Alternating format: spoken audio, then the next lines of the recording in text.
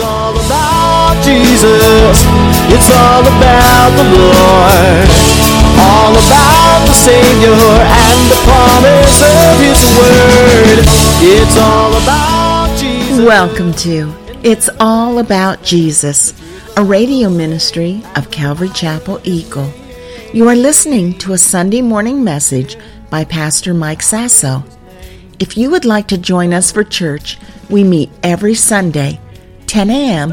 at North Star Charter School, 839 North Linder Road in Eagle, Idaho. You may also join us live streaming at that time. Go to cceagle.org at 10 a.m. to watch the whole service live. If you can't join us then, you can always go back and watch the video. Let's listen in to today's message. It's all about Jesus. It's all about the Lord. Want to have a reason to memorize Scripture? You want to have a reason to know God's Word? Because we're going to be held accountable by the very words of Jesus that He speaks. So Jesus' words aren't just for judgment, though. Can I tell you that? Jesus' words also, they bring life. Okay, listen to John 6:63. Jesus said this: "It is the Spirit who gives life. The flesh profits nothing. The words that I speak to you are spirit, and they are life." You ever feel like that when you read, like especially the Gospels, you read verses and you read words of Jesus, and you just go, oh, I feel like I'm coming to life. Matter of fact, one of my favorite chapters that I used to read regularly whenever I'd be depressed or feel down or feel doubtful or struggling is Romans is a good one too, but John chapter 6. Where there's promise after promise of eternal life and salvation. And I'd read John chapter 6, and I'd just, if you ever feel depressed, write that down. I better go read John chapter 6 today. It's just good stuff. So the Word of God, especially from the mouth of Jesus, but it's all the Word of God. I like that even in the Old Testament. You know what Isaiah said about the Word of God that's productive and effective? Listen to this, Isaiah 55, verse 10. "For as the rain comes down from heaven, and the snow from heaven, and do not return there, but water the earth, and make it bring forth bud, that it may give seed to the sower and bread to the eater, so shall my word be that goes from my mouth. It shall not return to me void, but it shall accomplish what I please, and it shall prosper in the thing for which I've sent it." So when God speaks, His word goes forth. It doesn't just fall and never have accomplished something. It accomplishes something. Make sure you get this right, though, folks. It doesn't return to Him void. That's what it says. I know I've heard some people say it doesn't go out void. Well, some people are sleeping when they hear the word, okay? But I tell you what, whenever the word goes out, it always accomplishes something and returns fruit back to God. And the phrase itself, the Word of God, it can be understood in a variety of ways in the Bible. So your next few fill-ins, I'm going to show you the different ways that the phrase, the Word of God, can be understood. The first one, your next fill-in, is God spoke through the prophets. All throughout the Old Testament, the prophets. The Word of the Lord came to, as a matter of fact, I looked it up for fun. I do weird things for fun. 94 times in the Old Testament alone, it says, "The word of the Lord came to me," or "the word of the Lord came to," and it fills in the blank. 94 times in the Old Testament. Matter of fact, in the very first chapter of Hebrews, the book starts out, "In times past, God spoke to the fathers through the prophets, but in these last days, He speaks to us through His Son." So the writer of Hebrews acknowledges that's how God spoke. But now listen, now the Son is speaking, okay? Now, the next fill-in, God spoke through the New Testament apostles. So we know also God spoke through the apostles. And again, I want to read that verse too that I read earlier in the New Living, but I want you to hear it in the New King James. 1 Thessalonians 2:13.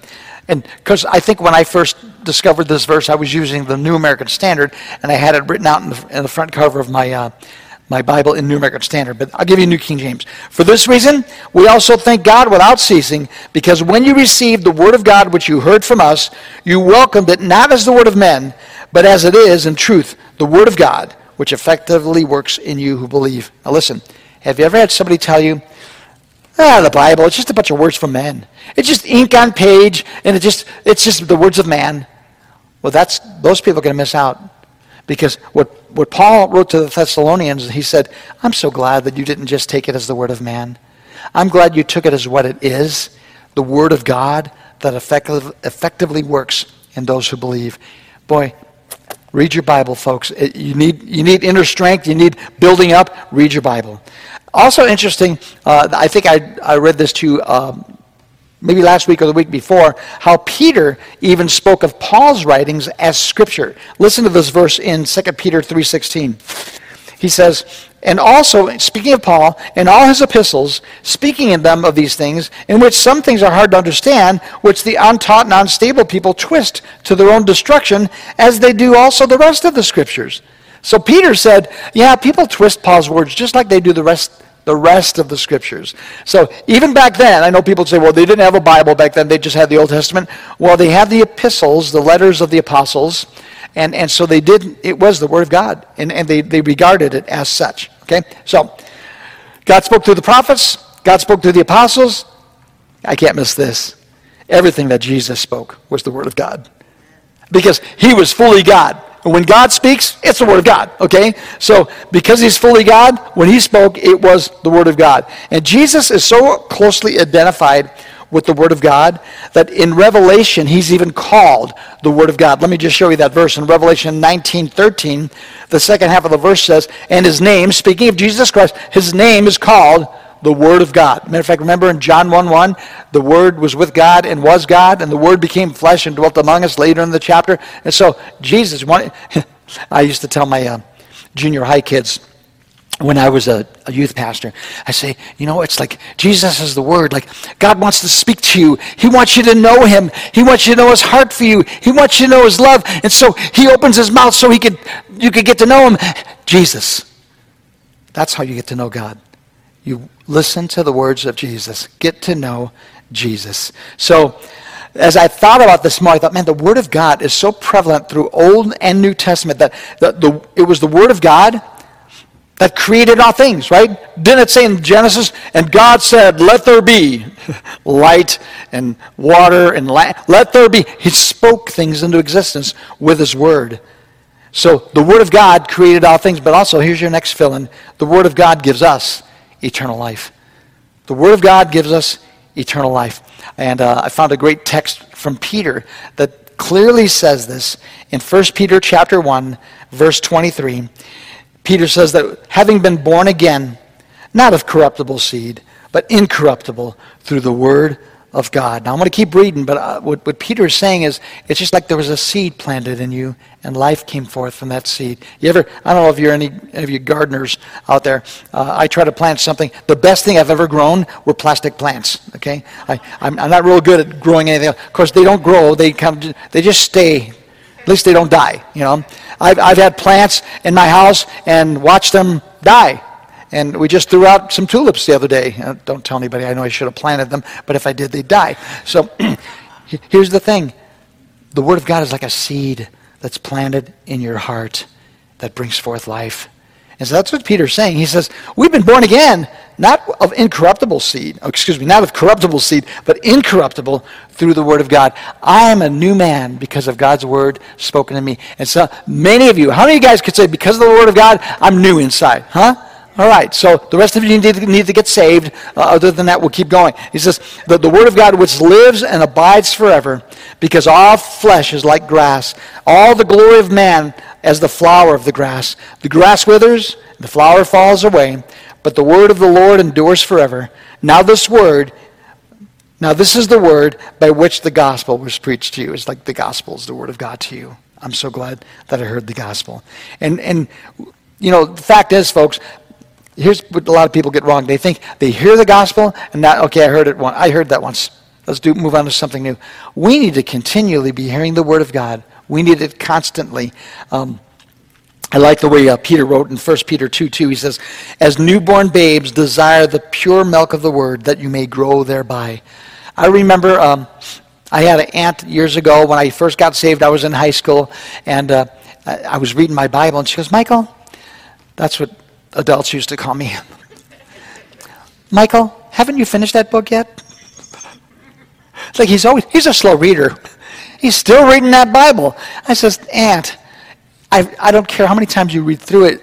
It's life. You always need the Word of God. And, I hope that that's what's going on in your hearts, that you never get tired of it. You never go, yeah, I've read that already. Fortunately, our Bible's big enough that if you've already read part of it, there's a part of it you haven't read in a while. And we could keep staying in the Word, keep reading through the Word. And I'll tell you something, as I'm getting older, I know a lot of you don't think I am, but I'm getting older. And as we go through this time, there's always something new I discover in God's Word. There's always something I go, I never saw that before. So if somebody says to you, Michael, didn't you finish that book yet? Listen, there's always new treasures being brought out as we keep digging in God's Word. It's a bottomless pit of treasure for you who hunger and thirst after the Word of God. And let me tell you something, it's firmly established forever. What Isaiah said in Isaiah 40, verse 8, the grass withers, the flowers fade, but the Word of the Lord endures forever. You won't do bad to memorize it, because when we get to heaven or as you get older, you're not going to go, oh, look, that's old, and here's a new one. The old is out, the new is in. There's a different book now. No, stick with your Bible. It's going to last for a long time. The Word of the Lord endures forever. Don't get tired of it, and you're not wasting your time. When you memorize it, meditate in it, stay in the Word of God, that's what gives us health and strength. So now back to our text, and I'm going to look at a few key words in verse 12, since we still have a few minutes left. In verse 12, it says, for the Word of God is living.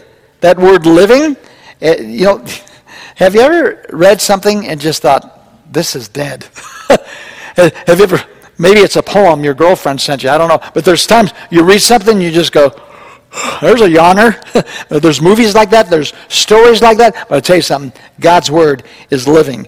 And there is something there. And God's Word is alive, full of life imparting. It's funny, one of the things that struck me as I read this God's Word is living is we're currently on Wednesday night going through an apologetic series on intelligent design. This Wednesday we're going to start on what about the dinosaurs. We're going to do a 4-part series on that. If you like that sort of thing, come join us.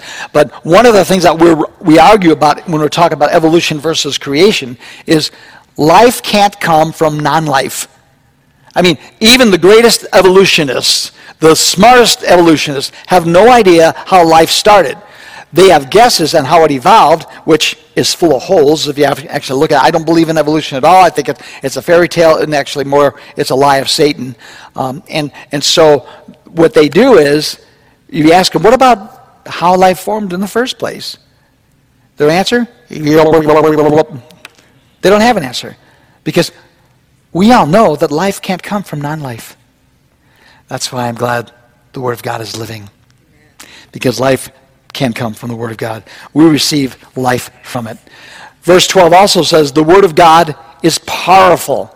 That word powerful, if you look it up in the Greek, it's actually effective or active. Some of your Bibles translate it, depending on the translation you're using, the Word of God is effectual or active. I like, again, Amplified Bible says this. For the Word of God, the Word that God speaks is alive and full of power, making it active, operative, energizing, and effective. Just in case you missed it, okay? So I like, every now and then it's good to get a copy of the Amplified Bible. So it's living. It's powerful.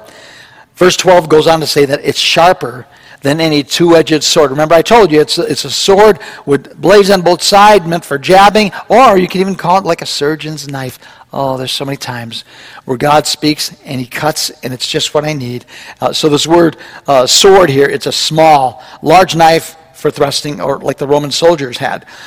Again, it reminds me of what Paul said when he tells us to put on the full armor of God.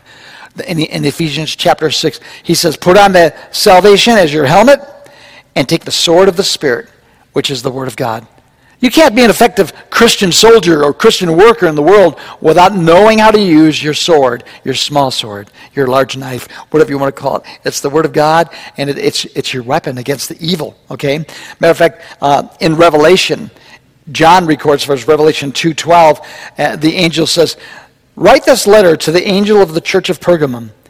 This is the message from the one with a sharp two-edged sword. So Jesus is described as the one with the sharp two-edged sword. Why is it? He is the Word of God, and he knows how to wield the Word of God like none other. Okay, moving on in verse 12. It's living, it's powerful, it's sharper than any two-edged sword. And then he says, for the word of God is living and powerful and sharper than any two-edged sword, piercing even between the division of the soul and the spirit and the joints and the marrow, and is a discerner of the thoughts and intents of the heart. As I was looking at this text this weekend, I'd spent a lot of time just pondering and reading and listening to how other pastors deal with it. It was brought to my attention that there is a great theological debate. I don't know if you caught in here. It says, piercing even to the division of the soul and the spirit. There's, I don't know how you look at it, but I've always thought body, soul, and spirit. We're body, soul, and spirit. You know, theologians argue whether we're body, soul, and spirit or just body and soul, and the spirit is part of the soul. I mean, you want to fight over something. I guess you could argue over something, but it's interesting. The reason why that comes up is because the two words soul and spirit, if you read through the scriptures, sometimes they're interchangeable how they're used, and it could be confusing.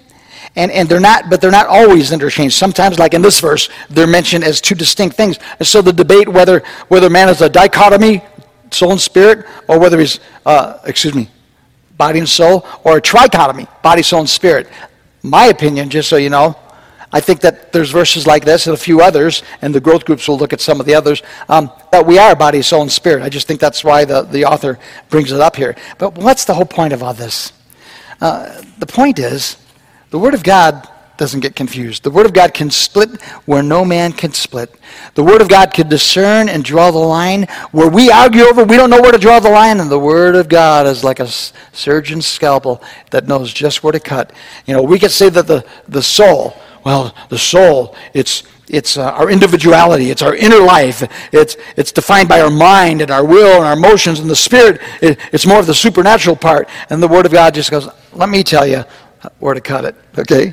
The Word of God can discern things that people will argue over. So anyway, Hebrews 4:12, I believe, supports the trichotomy of man. And 1 Thessalonians 5:23 is another one if you want to look it up, that we're body, soul, and spirit. But you know what? If you disagree with me, it doesn't matter. Come up afterwards, I'll pray for you, okay? It doesn't matter. Okay, the point here, the precision of God's Word. Matter of fact, the other thing it uses here is the joints and marrow, right?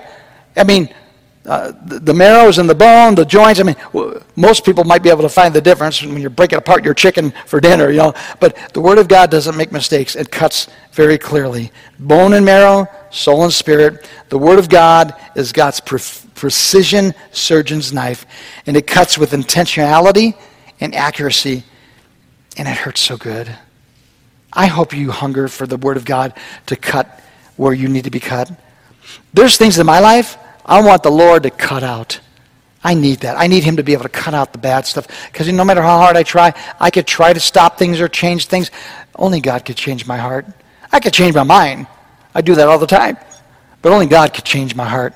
And so I look forward so much to the Word of God changing me from the inside out. I need this so much. Now, here's your next fill-in, in case you missed it. The Word of God diagnoses the condition of man with a surgeon's precision. Surgeon's precision are the two words. It lays open the heart and accurately discerns spiritual health. If you want to know how you're doing with the Lord, just start reading your Bible. You want to know how you're doing spiritually? Spend some time, just sit down, just start reading the Word, and let God's surgeon's knife begin to cut in your heart, and He changes you. You spend a couple hours a day in the Word, I guarantee you, it'll change you for good. Grateful for the mute button. Okay. Now, have you ever heard, there's one more. Hebrews 12, I got it in my notes, 12e. Listen, the Word of God is living and powerful and sharper than any two-edged sword, piercing even the division of the soul and spirit and the joints and marrow. Here's the last part. And is a discerner of the thoughts and intents of the heart. Have you ever sat in a Bible study and just listened to a message and you thought, wait a minute, the pastor knows all my secrets? Have you ever had that happen? I heard stories from I listened to David Gusick today, or the other day, during this week, and he said that one guy came up to him mad after a Bible study because he thought that his wife put David Gusick up to following him around to find out what he's doing behind his wife's back. It's like, The Word of God can do that, okay? Now, some people think, the pastor knows my secrets, the pastor knows. The pastor doesn't know much, okay? Don't worry, I don't know, but God does. And God knows how to speak to you through His Word. I'm grateful I don't know all about you. If I knew everything about you, I wouldn't like you. Okay? Well, I'm grateful you don't know everything about me too. Okay? There's some things we know about each other. It's like, well, But I'm grateful. That's up to God. He knows our heart. He knows our secrets because His Word is alive. It's living. All right? Now, we're going to wrap it up here with verse 13, moving right along. And there is no creature hidden from His sight, but all things are naked and open to the eyes of Him to whom we must give an account. Naked means nothing hides from Him. It kind of reminds me of the story of when Adam and Eve sinned in the garden, and all of a sudden they realized they were naked, and they felt their shame, and they tried to cover themselves with fig leaves, and when they did, God couldn't see them anymore. Right? Have you ever tried to cover up your sin and don't want anybody to find out, and now God doesn't know, right? No. Everything is naked before Him. You can't hide a thing before God. And He sees all of our hiding. It's interesting. I read an excerpt from the Everyman's Bible Commentary. Let me just read this excerpt about this verse. It may be disturbing thought, but it should bring comfort to know that all things are naked and open into His eyes of Him to whom we have to do. This can be said of none but God. Thank you, Lord. Our dearest friends and the members of our families know us only in part. The very proneness of our hearts to forget God is known by Him. He knows our frame. He remembers that we're dust. And it is this assurance that we can wholly entrust ourselves to Him. We can only enter into rest as we trust Him completely. His Word, which bears testimony to His person, will help us do that. Let me tell you something. Let's just get this out of the way. Yes, God knows everything about you, good and bad. He knows everything about you. He knows things about you you don't know about you.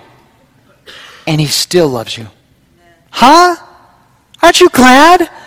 I mean, I'm a guy who's prone to shame. I feel embarrassed and shame about everything.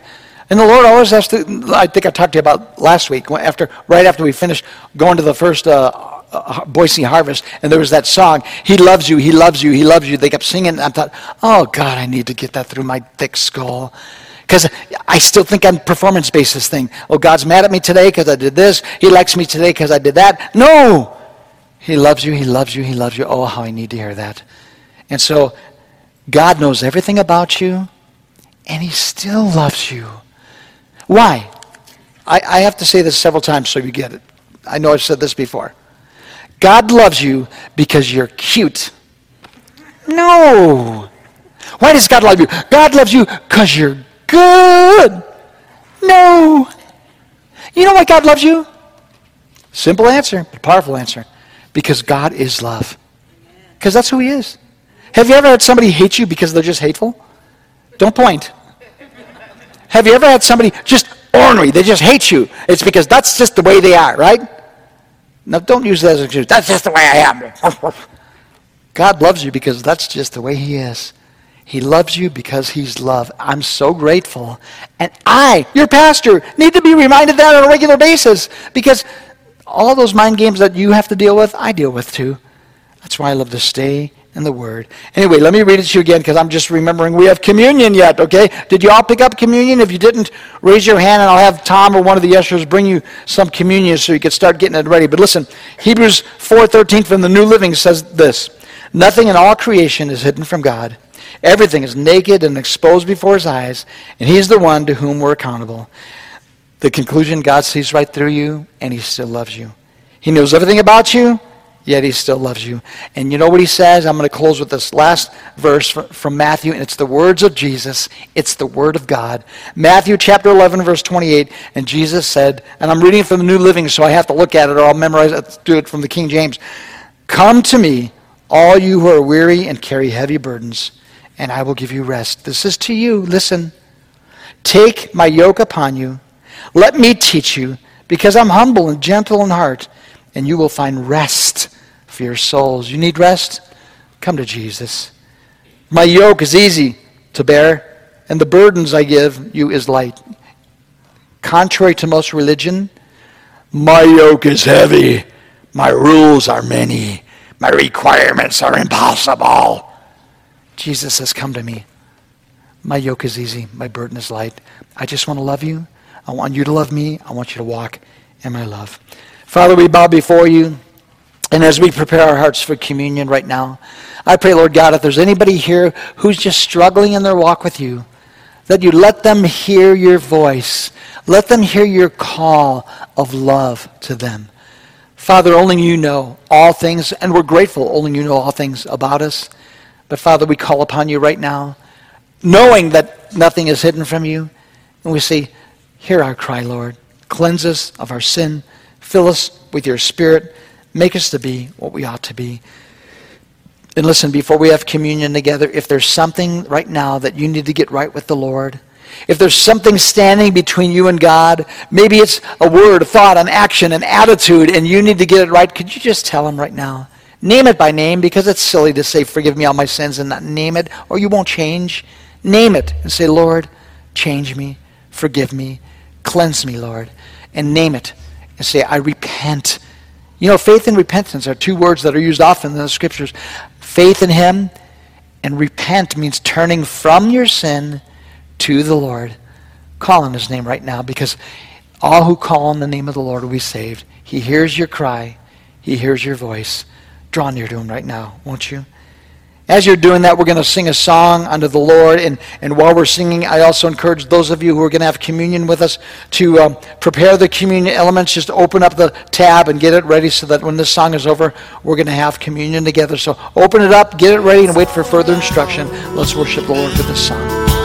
Jesus,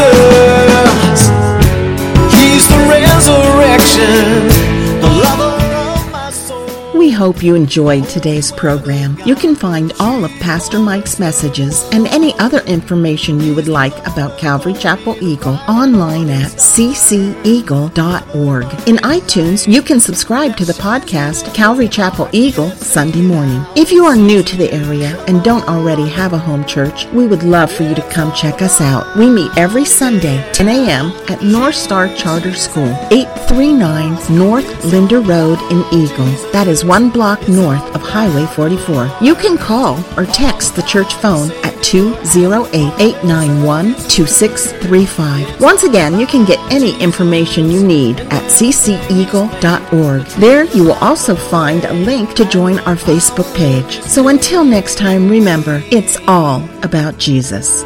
Yeah, the power of his name.